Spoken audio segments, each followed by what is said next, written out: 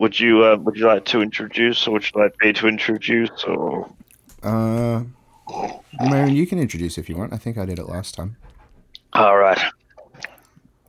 Well, welcome to another uplifting episode of Weakness for Bleakness, dear listener, Mm-hmm. or listeners.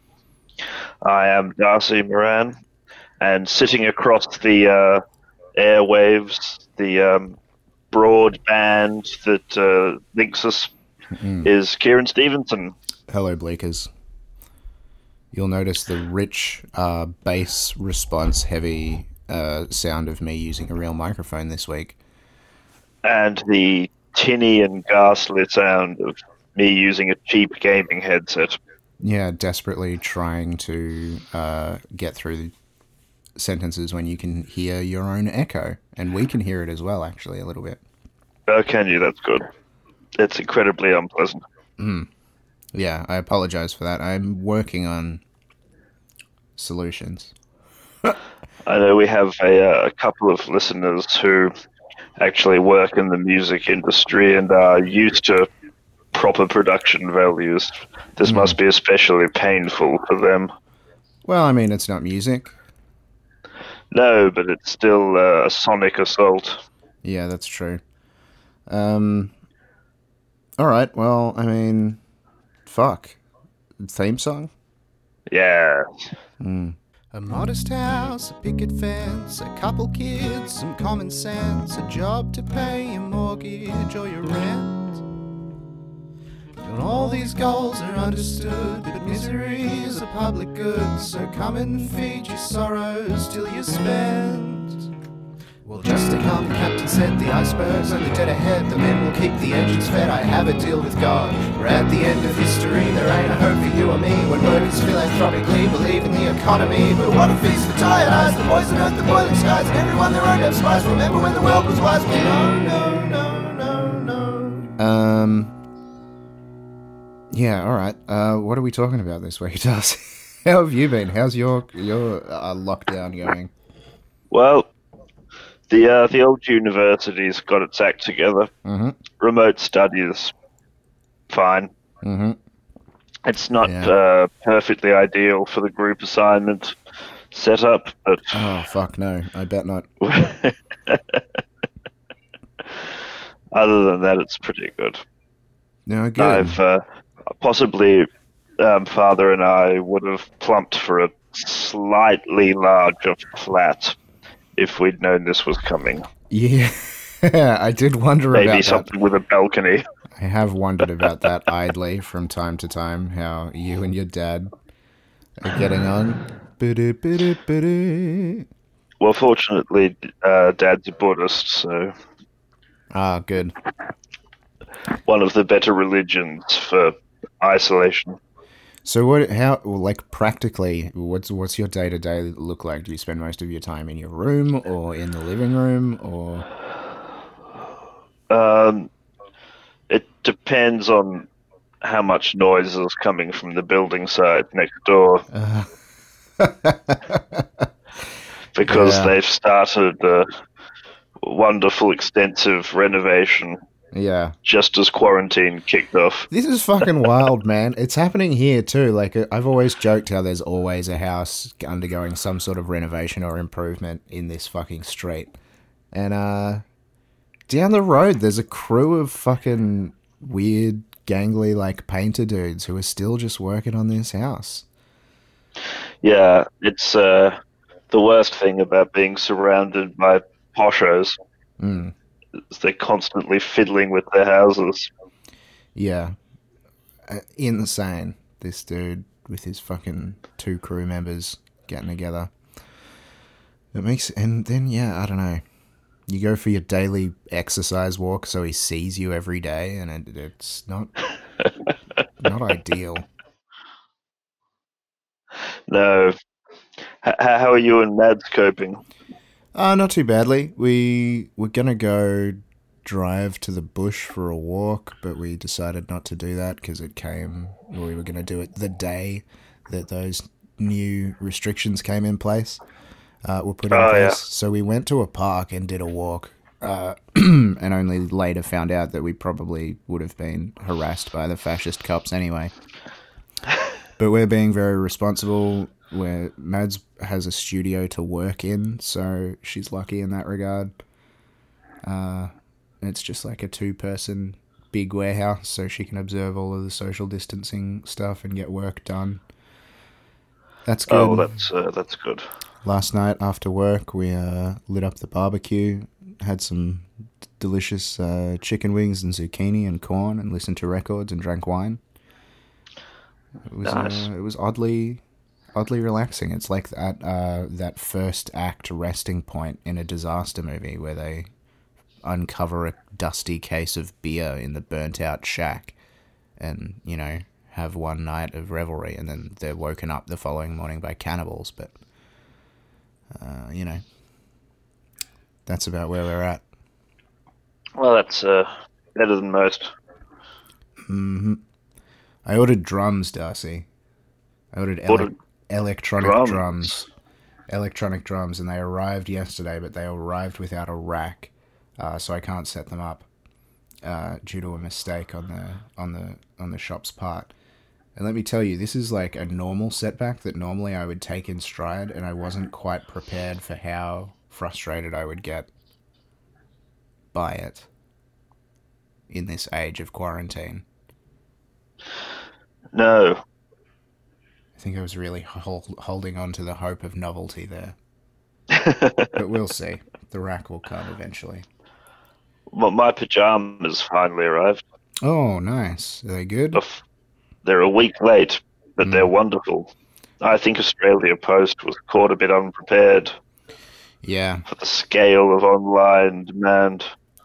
It's interesting that all of these institutions that have just had fucking cut after cut seem to be kind of struggling with this whole thing, huh? Isn't it? As if you remove any sort of slack from the system, then there's no space available for crises. Yeah, it is odd.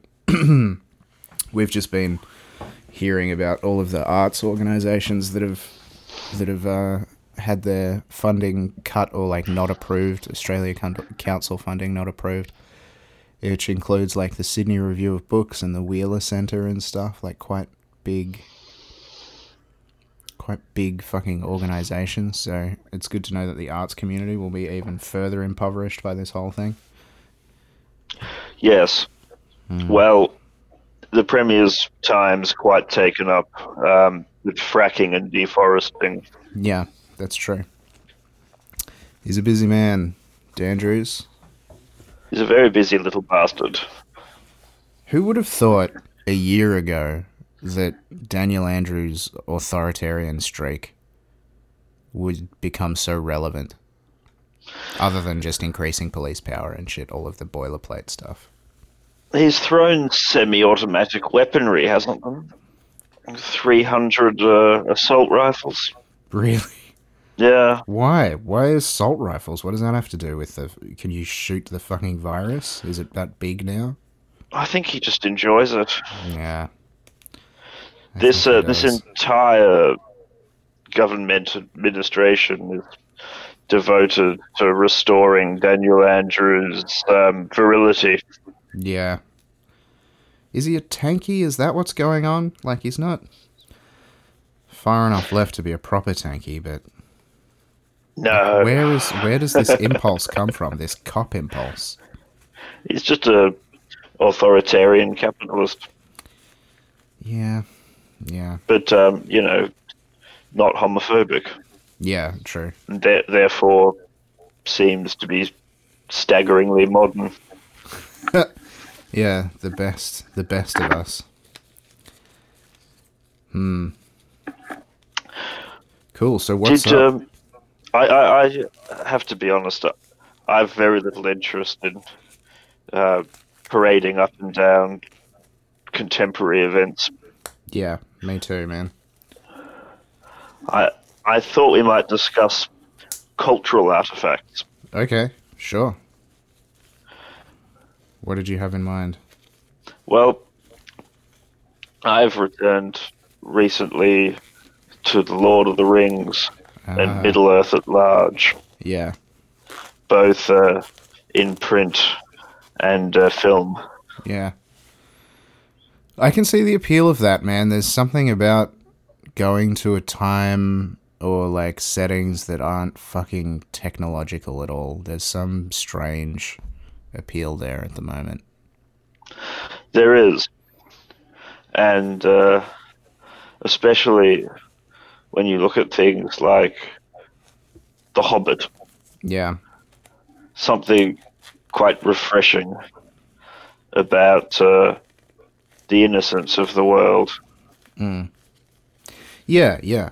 It's things are just necessary. Even when things are on a large scope, things are on a smaller scope. Like an individual kind of in those settings can fucking moor themselves to the ground somehow. But that's just fucking impossible now. It is, isn't it? I found myself, Darcy, like hearing about. I've never been history interests me to a degree, but I've never been a huge history buff or anything.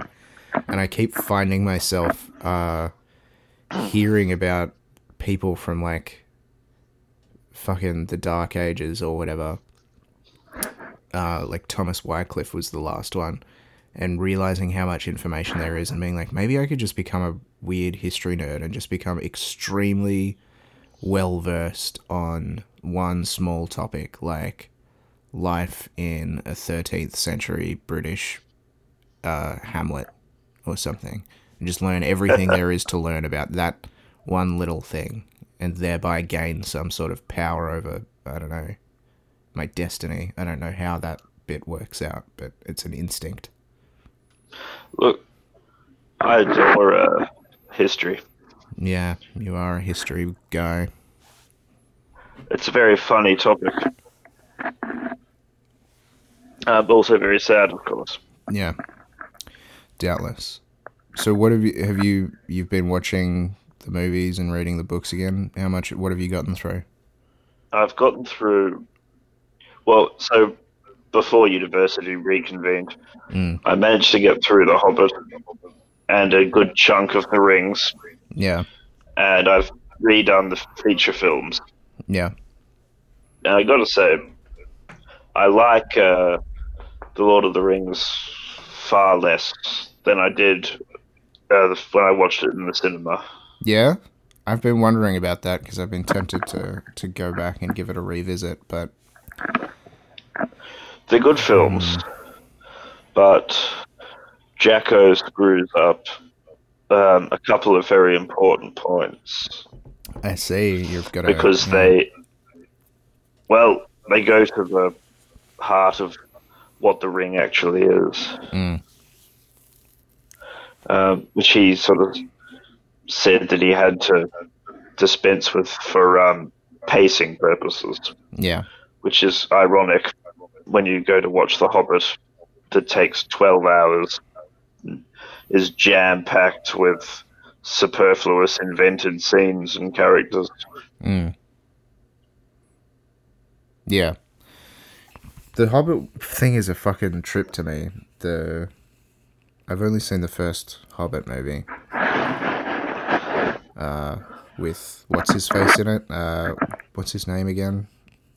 Dame Edna? Martin Freeman. Oh, Martin Freeman, yeah, but I'm thinking of the Dame Edna guy. Barry Humphries. Barry Humphries. As the Goblin King. As the Goblin King, yeah. So I've seen that one. I don't understand the impulse to expand it to 3 movies, but I also haven't seen them, so...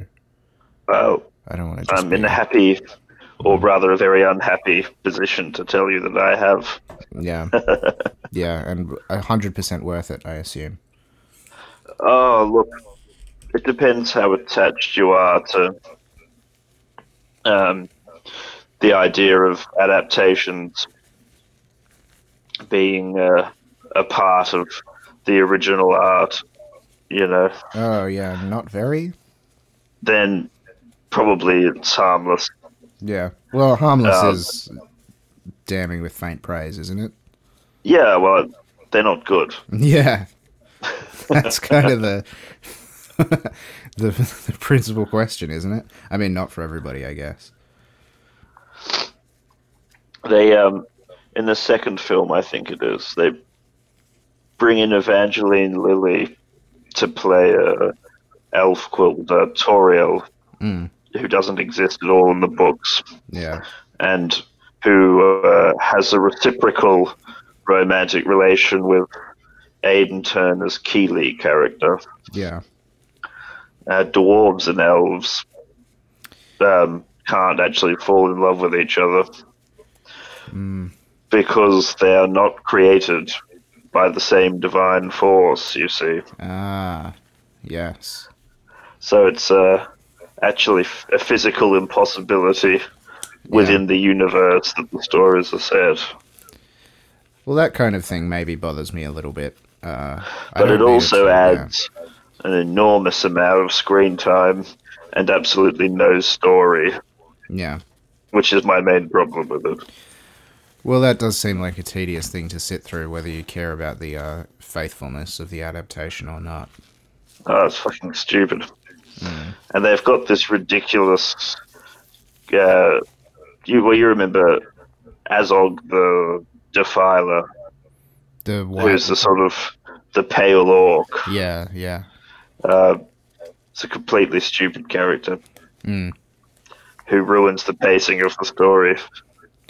Well, yeah. I mean, you can't just take an existing story and then put a new antagonist in there. Well, not if you're going to make them central to the plot. Yeah, and expect it to really hold up without significant fucking alteration. Yeah. Just so. An interesting impulse. So what do you have left to do in your Lord of the Rings regression?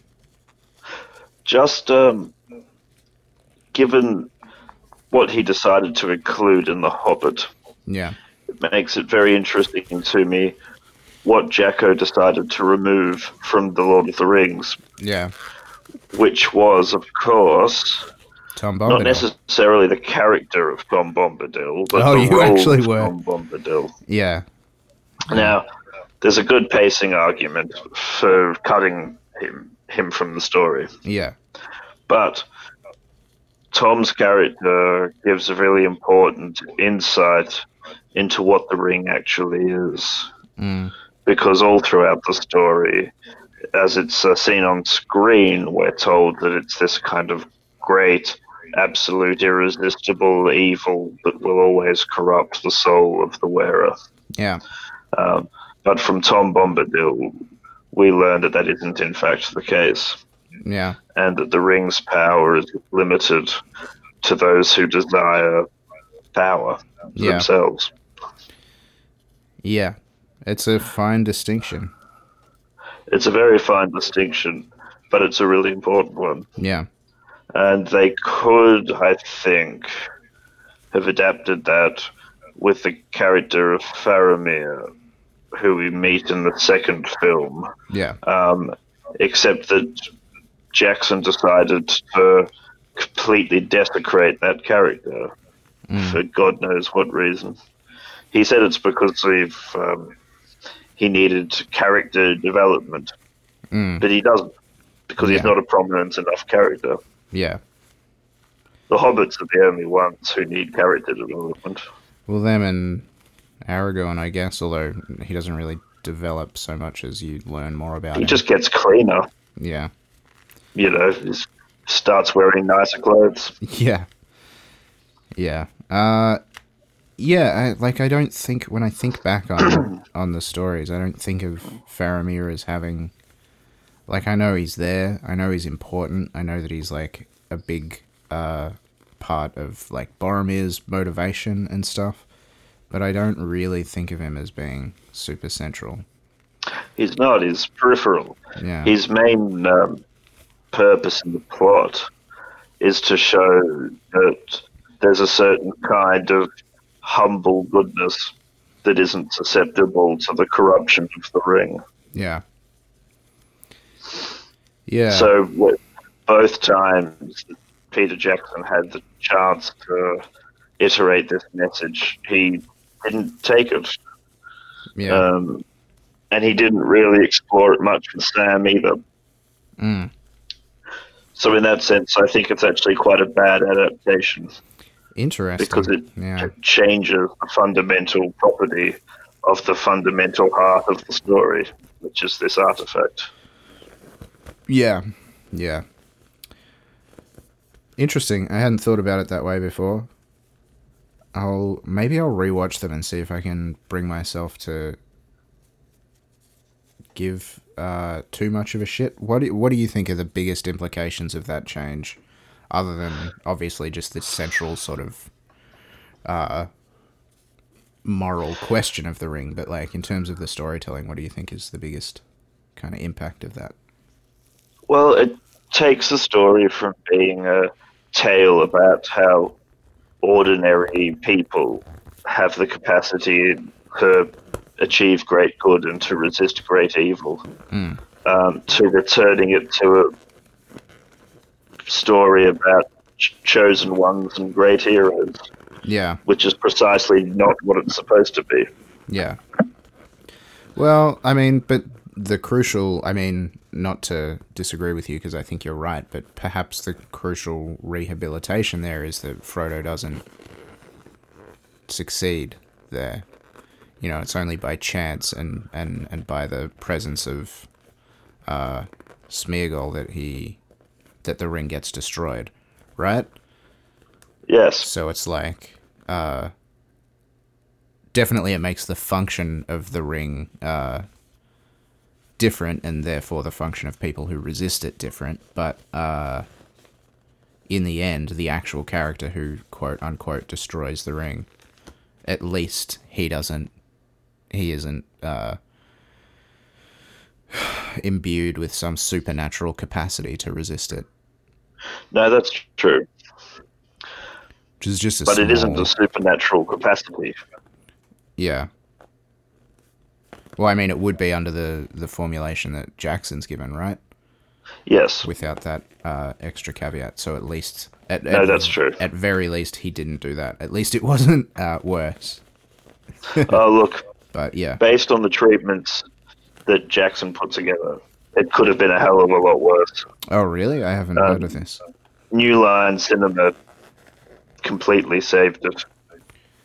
How so? What was in the treatments that was so different? The treatments were going to have fights with the Nazgul and Frodo and Sam on Mount Doom. Saruman was going to be redeemed before he died. Okay. They were going to have all sorts of ridiculous side adventures. Unfortunately, I've not got the document in front of me. Yeah, but it sounds a bit... It was really incoherent. I mean, Saruman being redeemed is the weird one, because, like, people... I mean, one of the big sort of omissions from the third film is there's... and you can understand why from a screen structure perspective, but there's no scouring of the Shire section. But of course... No, and I think a good thing. Yeah, probably. I don't think it's necessary. The way that the film was told... Yeah. The scouring of the Shires. Probably best handled as its own movie anyway. Yeah. No, I agree with you, but it's interesting that Jackson wanted to have a Saruman, like, penitent on his deathbed kind of scene when, in the original books, you know, he goes and becomes a tyrant in the Shire and then he gets his fucking throat cut. Yeah. Like, an extremely ignoble end. In a way, Saruman's redemption, if he has any redemption, is sort of the madness of Denethor. Yeah. You know, it's the fact that you don't have to have ill intent to become an agent of evil. Yeah. There's definitely some more... I mean, I'm kind of coming around to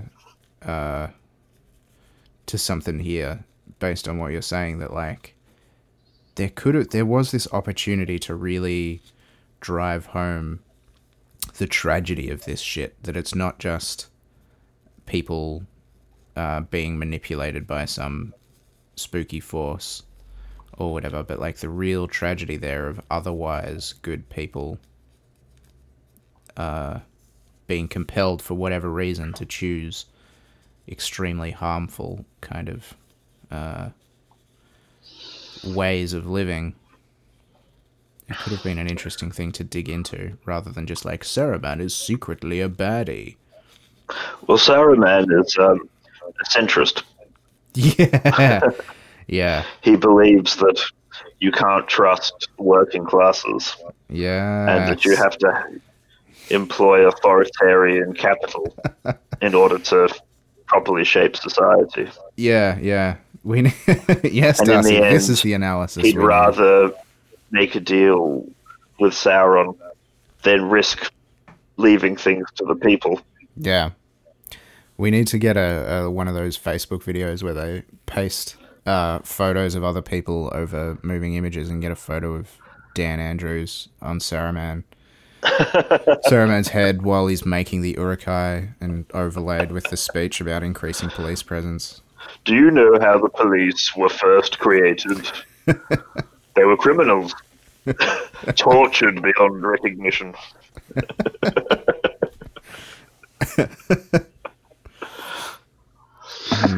Oh, I just got a text message from Centrelink, Darcy. Oh, that's good. Let's find out on air whether my low-income healthcare card assessment was accepted or declined. It should be accepted because I fucking earned fuck all at the start of this year. I've been trying to repay them. Oh, yeah. They've moved the money I owe bit. Yeah. And now they're getting cross with me because I haven't been able to find it. Those fucking... They're such villains. Well, I wouldn't persevere with this reclaiming money project from people who are receiving payments during this crisis. Yeah. It seems a bit stupid to me. Yeah. It's... Are you saying that something that Centrelink is doing is stupid?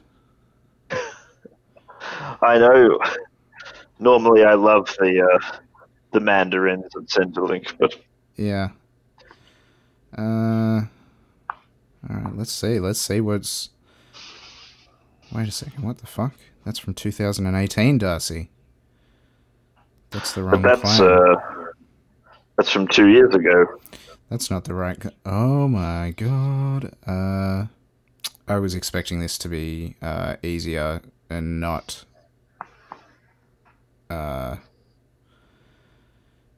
frustrating for the listener. But no. In actual fact, it just sucks. Oh, you astound me, Holmes. Yeah, well, more fool me. Oh, my card will arrive within 14 days. Okay, so it was approved. That's good. Oh, wonderful. It means that at the very least, I'm not eligible for any money, and I wouldn't take it. But at very least, I can ride on the tram slightly cheaper in this era where I'm not allowed to ride on the tram. Oh, that's good. Yeah. Yeah, it should, whatever. When the work dries up, I'll be able to get cheap medication for my leprosy or whatever. I don't think we'll have the antibodies for leprosy. Yeah, fuck, yeah. We've got to stop speaking things. We just have to stop saying terrible things because they keep happening. So... Everybody just needs to chill out. We were very optimistic about coronavirus, do you remember? Yeah, I do remember. But then some dipshit on some podcast made a joke about, like, what if it does turn out to be a global pandemic that shuts down the world's economies? And then it happened. So, it's not just us. Everybody needs to shut the fuck up with their pessimistic predictions because they're all coming true. Like the secret warned us. Yeah, yep, 100%. So if we can just get every individual to change their own personal behaviour, it's the neoliberal approach to to Lathe of Heaven stopping. I don't know what the fuck I'm saying. It's perfectly sound, Kieran. I don't see why you wouldn't be able to coordinate such a thing. Yeah. It should be simple. It should be simple. If we just set up an abstruse market solution based on tax refunds, we should be able to do it. Market solutions. Market solutions. I have a headache. On the bright side, what? It's the Easter sale on the PlayStation Store. Ooh, very nice. I just got L.A. Noire and all of the Bioshocks for $40. Cool. What a qualified success that is. I know. The first Bioshock is meant to be good. Bioshock Infinite was okay. It's fun. Yeah. The ending's a bit incoherent, by which I mean completely. It's a little silly. I don't know. Yeah. Doing time travel and the multiverse is really making life difficult for yourself when you're just trying to do a shoot 'em up game. Yeah, I mean, I'm not sure what the value is there beyond wanting to wow people like they did with the first one, which I haven't played, but I know the twist and everything and the thing, but beyond wanting to shock people, I don't know what the value there is, other than the alternate universe where it's revealed that actually the working class people are villains. Well, that's not completely fair, is it? It's just that you have to be wary of revolutionary leaders. I mean, that's the very generous interpretation, sure, yeah. If you want your, it's a general idea of hopelessness. Yeah. Because the capitalist utopia has also failed. Yeah, I guess they're just saying that people don't deserve a flying city. Well, people don't. Yeah. Maybe we could become primitivists and go back to Hamlet life. I have been playing Sekiro again. I started at the start. I'm nearly back up to the end again. Been smashing through it. I'll tell you what, this is true of all Dark Souls, that you get good at them the first time around, and then they're sort of a bit more fun the second time around because you know what you're doing a bit more. It's the trade-off between the very strong sense of dread that you get the first time versus the fun of actually not getting your shit pushed in every 5 seconds. So that's doubly true of Sekiro, because the abilities that you learn towards the end of that game, or really starting with Genichiro, the sort of halfway point boss, or third way through boss, when you know that shit, the start of the game is a cakewalk. There are bosses that fucked me up the first time I played it that I've beat first shot easily this time around, so it's fun.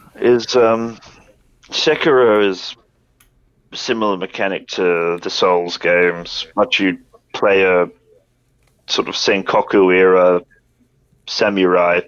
Yeah, you play a shinobi. Actually, Darcy, a shinobi, not a samurai. Thank you very much. He's got one of those Japanese swords. Yes, he does have one of those Japanese swords. Yeah, it started out apparently as a Tenchu game, so it's kind of it's similar mechanics to Dark Souls in a sense, in that it's bumper buttons for block and attack and stuff, but a little bit more stealth based, and the combat system is based around not around removing their health but breaking their posture. So it's about deflecting, parrying and stuff, and it makes for some extremely cinematic boss fights, I'll tell you what. But it's a great game. It's a fucking cracker. A nice little we were talking about Christian horror. a little while ago. This is like Buddhist horror. It's like a historical thing, but it's got this kind of supernatural element to it, and it's quite cool. I like the idea of Buddhist horror. Yeah, it's very good, man. So I've been playing through that. Is there really a giant monkey that throws poo at you? Yes. Yeah, the guardian ape. Who you fight twice. Yeah, it's good. It's just a neat little fucking story and a really fun aesthetic kind of situation after the like relentless European darkness of Dark Souls. It's kind of good to, Japanese interpretation of European darkness. It's nice to kind of slip into a slightly different thing where everybody speaks in Japanese and there's a lot of like kind of voice acting, which is really fun. And it is, isn't it? And this game has obviously it's not about the undead in the same way, so you've got a slightly more enjoyable world to run around. Yeah. So it's like, it's about immortality, kind of. So there's a little bit of undead stuff in there, but it's really about humans trying to become immortal. But it's set against this independent sort of state in feudal Japan called Ashina, which is... So, like, all of the people that you kind of come up against are soldiers working for the Ashina leadership.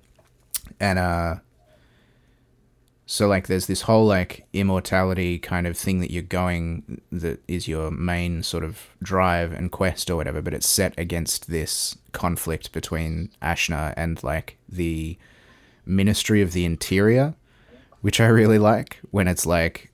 oh, what's the force that's like coming to invade our land? And it's the Interior Ministry. Like, there's something really fucking just funny about that. And the Interior Ministry has its own kind of like ninja dudes and whatever.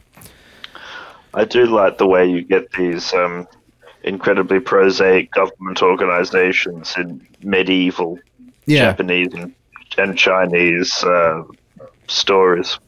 Yeah, it's great. It's very good. There's a lot to recommend it. But I was hoping this is all setting up to ask you, Darcy. I was wondering if you could help me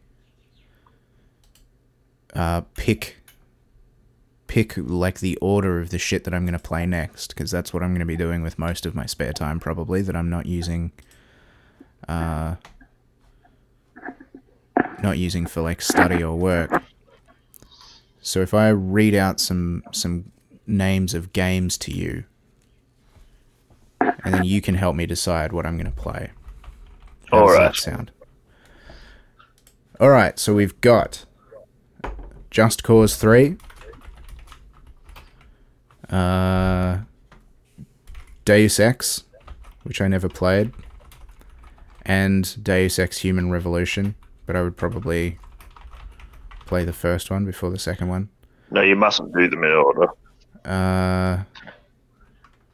What else? Outlast 2, which I played about a third of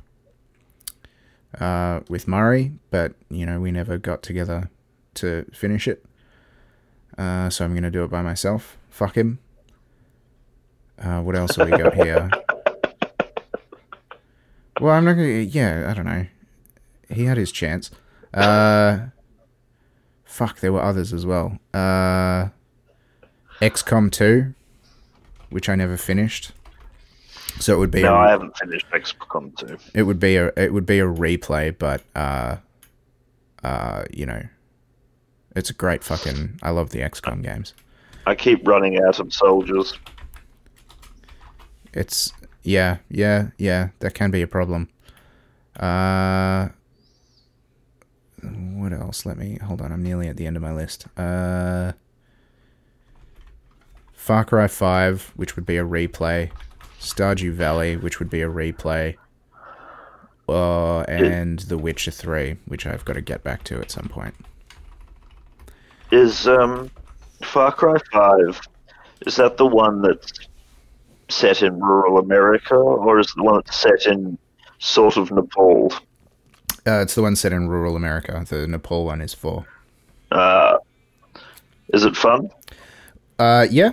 I hesitate here because it's got mixed reviews because different people object to the writing for different reasons. What they tried to do was play the middle so that they couldn't be accused of being anti-conservative or anti-left-wing, and what they instead ended up doing was pissing off conservatives and pissing off left-wingers like me who think that the game is too conservative. The writing is just okay. It's nothing special, but for some reason, I think that everybody has the kind of platonic ideal of any given genre of game. And for some reason, the single-player first-person shooter experience, for me, the platonic ideal is kind of the Far Cry games. For whatever reason, they just press the dopamine button in my brain. So even though it's not as good as 3 or 4, it's still, I find it really fun, and I bomb through them pretty quickly. I get you. So if you like the mechanics, you'll like it. I'd probably like it then. Yeah, I think you would, and it's like the writing is. There are problems with the writing, but it's interesting enough that I think you would enjoy the experience. I definitely want to see how you attempt to appease both progressives and conservatives with a single cultural artifact. It sounds they're definitely most interesting. They're definitely trying to appease conservatives the most, but the central antagonists are a Christian apocalypse cult, which is usually aligned with the right wing of politics. But what they kind of end up doing is make the apocalypse cult largely apolitical, and then the regular good old people of Montana or wherever the fuck it's set are all retired soldiers or cops. So it's got a lot of good conservative American fucking hero worship kind of bullshit in it, essentially. Yeah, that's to be expected. Yeah, unlike the helpless islanders and poor alpine folk of the previous games. Yeah, they also do this thing where it's it's clearly fairly conservative rural towns, but with a perfect distribution of races, both in and out of the cult. So it's just nobody's remarking on how strange it is that in a tiny town in outback Montana, the store owner is Asian, the guy who runs the church is black, there's a woman who runs a fucking general store or whatever, and everybody's fine with it, which is utopian or whatever. I get it, but it's not fucking America.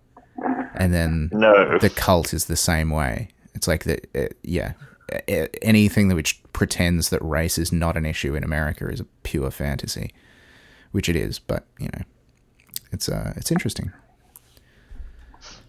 That sounds quite sweet. I think you should have a go at the Deus Exes, though. Deus Exes first, you reckon? Yeah. Once I'm done with Sekiro. I got to do Dark Souls 2 as well. That's also on the thing. All right, so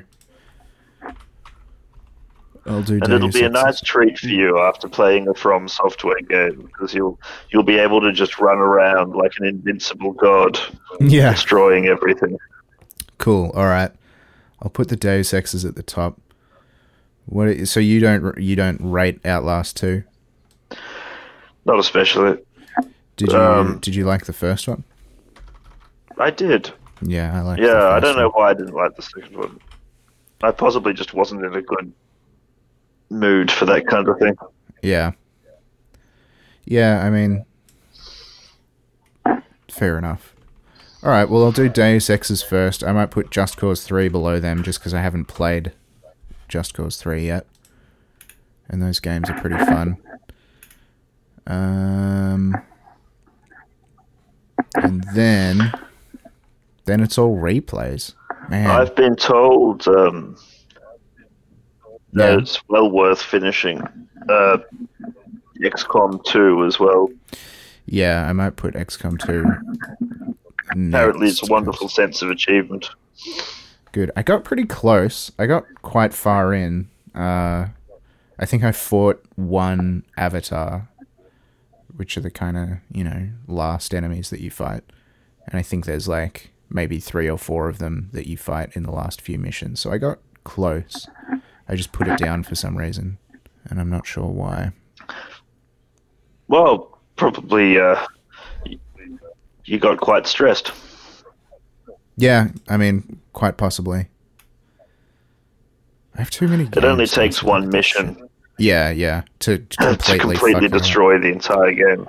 I feel like, and I can't remember if this is true or not, but I feel like I got over that hump, though, where I had, like, when in those sorts of things where it's like you're struggling for resources the whole time and struggling to maintain, like, experience, but I feel like I'd maybe clicked over that hump where you kind of finally get maybe 2 full teams of experienced soldiers or something, It happens in the first game around the time you get that Archangel armor and your snipers can just fucking destroy people from across the map. I don't remember exactly. Yes, the beautiful moment you get your A squad and B squad sorted out. There's all these other fucking games that I've gotten through Humble Bundle that, like, I'll probably never play. But, like, Earth Defense Force. Hitman. I want to do the Hitman, the new Hitman one. I got Paradigm here. I got Path of Exile, which, is a sort of like Baldur's Gate style thing. Oh, I don't know anything about these. Yeah. Too much bullshit, Darcy. I gotta fucking unsubscribe from Humble Bundle. It's just making me stressed. Yeah. Get yourself into Red Dead Redemption. Yeah, I want to do Red Dead as well. How much? The problem. The magical world. The problem is that that Rockstar games never fucking go on sale. It's still, no, they're a bit like that. It's still fucking $90. I got my copy on sale. Okay, I'll add it to my wish list, and I'll keep. It's only cost though.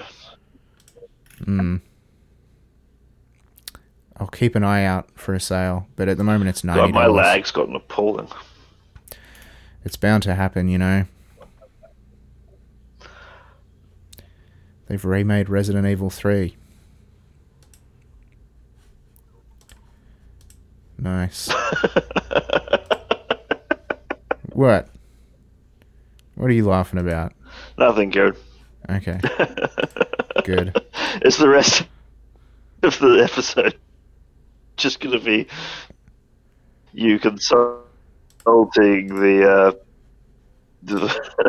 sales brochure. Yeah, maybe I will. Let's see. What's on sale today? Our new segment, Mountain Blade 2 Bannerlord is out.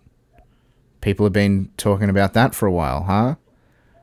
Something called Wolcen, which is just close enough to incel. But it's some derivative fantasy bullshit by the looks of it.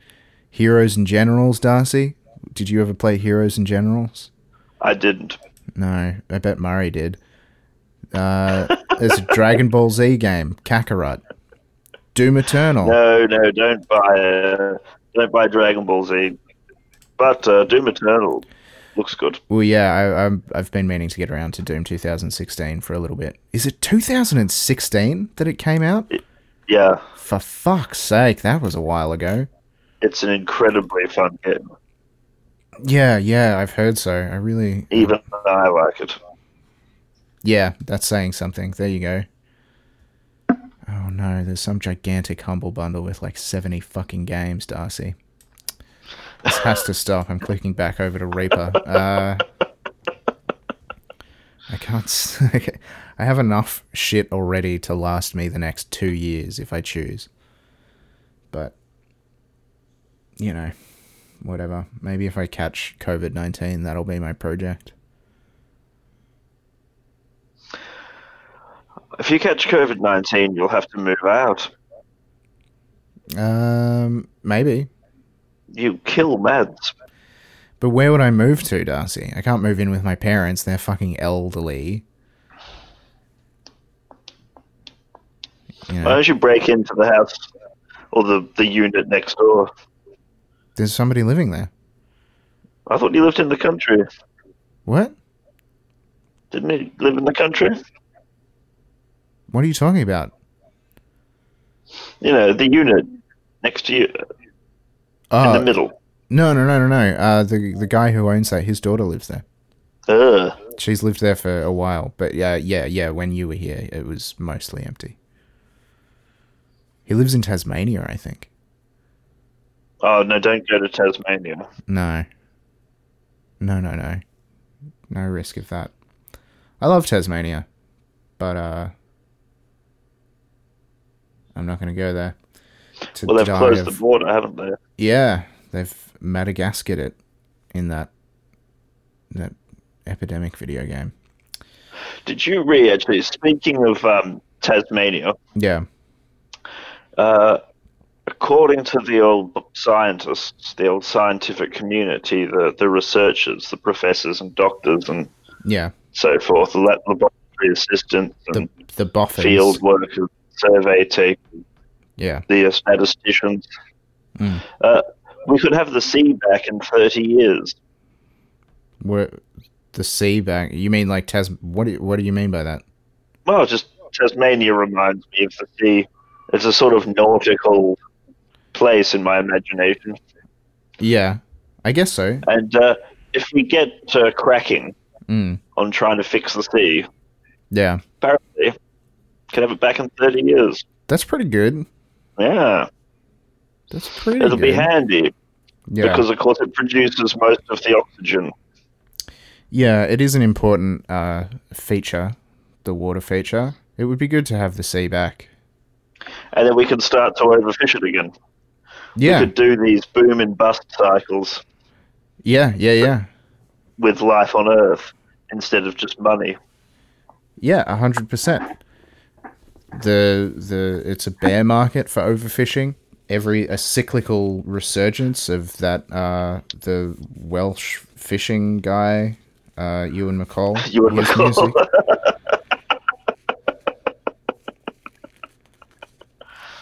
Yeah, that would be nice to have the ocean back. Do you know what would be really nice? What? Would have been if Ewan McCall had written some of the songs for the world of Middle Earth.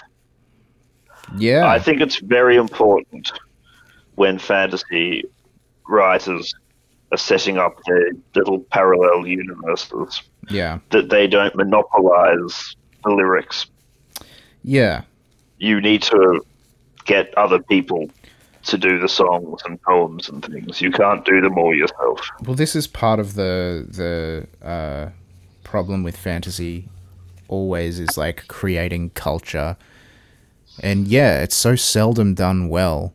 Do you remember that scene in the Molestown brothel in Game of Thrones when the customers are playing the guess the song, Yeah, and his first guess is was it the Rains of Castamere, mm. and his second guess is the Bear and the Maiden Fair, yeah. which Is the other song? the other song that exists in that universe. Yeah. Yeah, they almost had a good thing going, having the guest musicians a few times. So you had, the National doing the Rains of Castamere, and then But then having the Hold Steady do a version of The Bear and the Maiden Fair meant that it was just bands covering their songs. And like, yeah, you gotta get more culture in there. I think the biggest like example of that is like Morrowind versus Oblivion, right? Where with Michael Kirkbride working on Morrowind, you had somebody who was like his whole thing was comparative fucking studies, so he was quite good at manufacturing different cultures and creating a sense of rich world. Still not as good as getting a bunch of other people to do culture or whatever, but he was just particularly good at that thing. And then you get to Oblivion and it's all just fucking what's his face, Todd Howard. Yeah, and it's just like the most flat, generic fucking place ever with no sense of like life or culture to it. It was just medieval Europe 101, wasn't it? Yeah. But yeah, you're right. If they got people like you and McCall to come in and do some music for it would be good. You get Ewan McCall, you can do the dwarf stuff. Yeah. You can have, Enya can do some elf stuff. Yeah. I mean, the strongest that the music... Well, I don't know what I'm saying exactly, because Lord of the Rings generally has had pretty good music, but like they had a real romper hit on their hands with that Misty Mountains song. Precisely because they honoured that kind of folk vibe, but even then it was a little... They were like, that's it, that's enough. One good song is what our marketing team needs.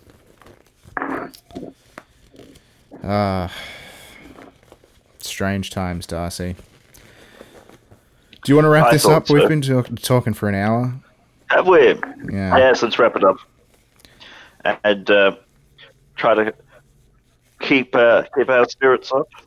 Yeah. Why don't you, listeners, write in with some essays and opinions.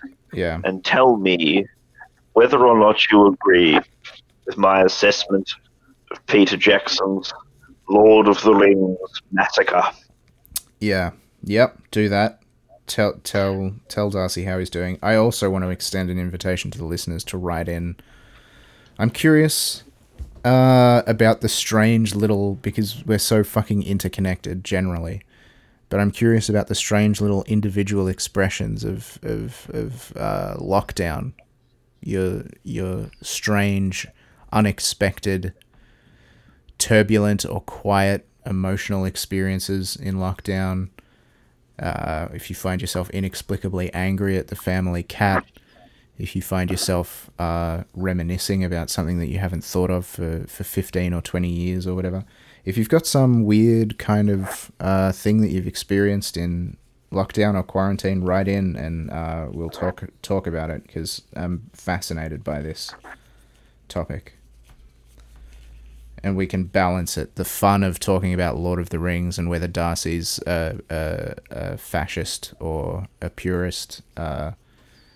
We can balance that fun stuff with then, I don't know, your bleak stories about isolation in the age of COVID-19.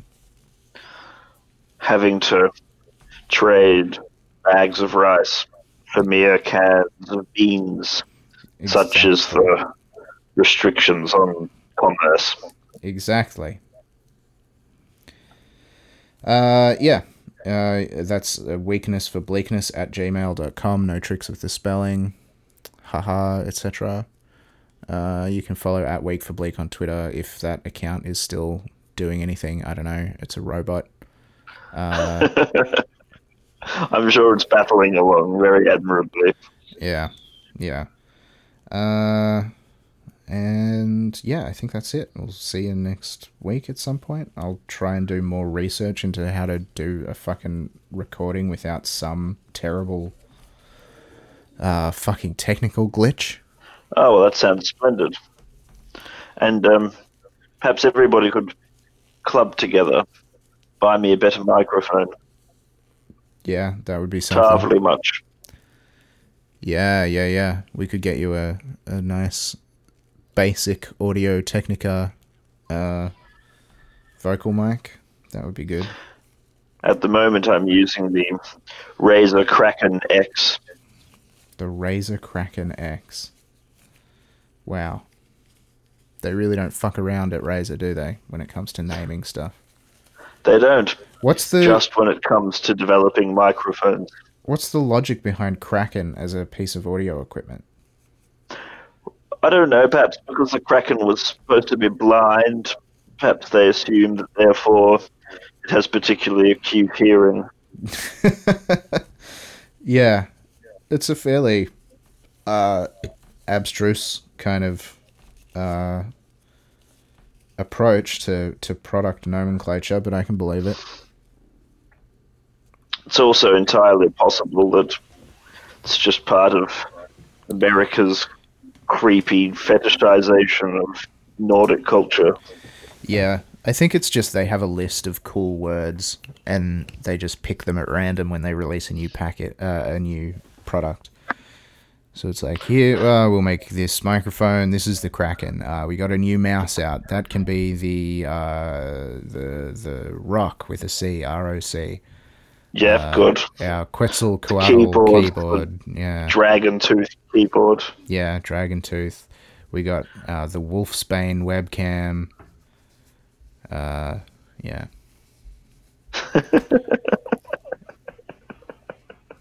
Do you know what it reminds me of? That what's the name of that magazine in Nation Barley? It's called Sugar Rape. Yeah, but we've hidden the word sugar, so it just says rape. Yeah. Yep. Rape magazine. Yeah. Nathan Barley is fucking... goddamn, is that ever the fucking Lovecraft style perfectly predict everything text? Yeah, my word. Yeah. That was a perfect collaboration of Brooker and Morris, wasn't it? Yeah. Yeah. Both at the peak of their fucking... Well, I mean, I guess Booker had a rise for a while after, but definitely two people at the top of their game. And Julian Barrett. Trying to find... The great Julian Barrett. The great Julian Barrett, trying to find something with a bit of weight to offset the Howard Moon, the beloved Howard Moon character. Do you think he was recuperating from years on tour with Noel? I don't think that he like resented the Bush stuff at all, but like I've read interviews with him and I do get the impression that he is the sort of person who would wake up sweating at the thought of being stereotyped as Howard Moon, or like typecast. Yeah. So like I think that's a fair read. He clearly loves playing characters like that. Like he did Mindhorn recently, and that's a similar kind of like ridiculous person. But I can see why he did the the left move to somebody with a bit of fucking actual intelligence. Yeah, smarts. Like qualified intelligence in the case of the Dan Ashcroft character, but yeah, not just a boob, but a person as well. Oh. Yeah. It's a goodbye from me, Kieran. It's a goodbye from me. I've got to devote the rest of the day to my assignment. Oh, goody for you. I think I've got the day off, basically. There's shit that I could do, but I've been working fucking hard last week, so I'm gonna take the day off. I suggest you finish off XCOM then. Well, no, I'm gonna do Sekiro. I haven't finished it yet, Darcy. But when I finish Sekiro, then I'll do Deus Ex, I think was the next. Yeah. That's right, it was too. And then I'll get around to XCOM 2. Blowing up a surgical glove like a balloon. I'm going out of my fucking mind, Darcy. It's not unique, but, you know. Alright, listener. No. See you next week. Farewell, listener. Bye-bye.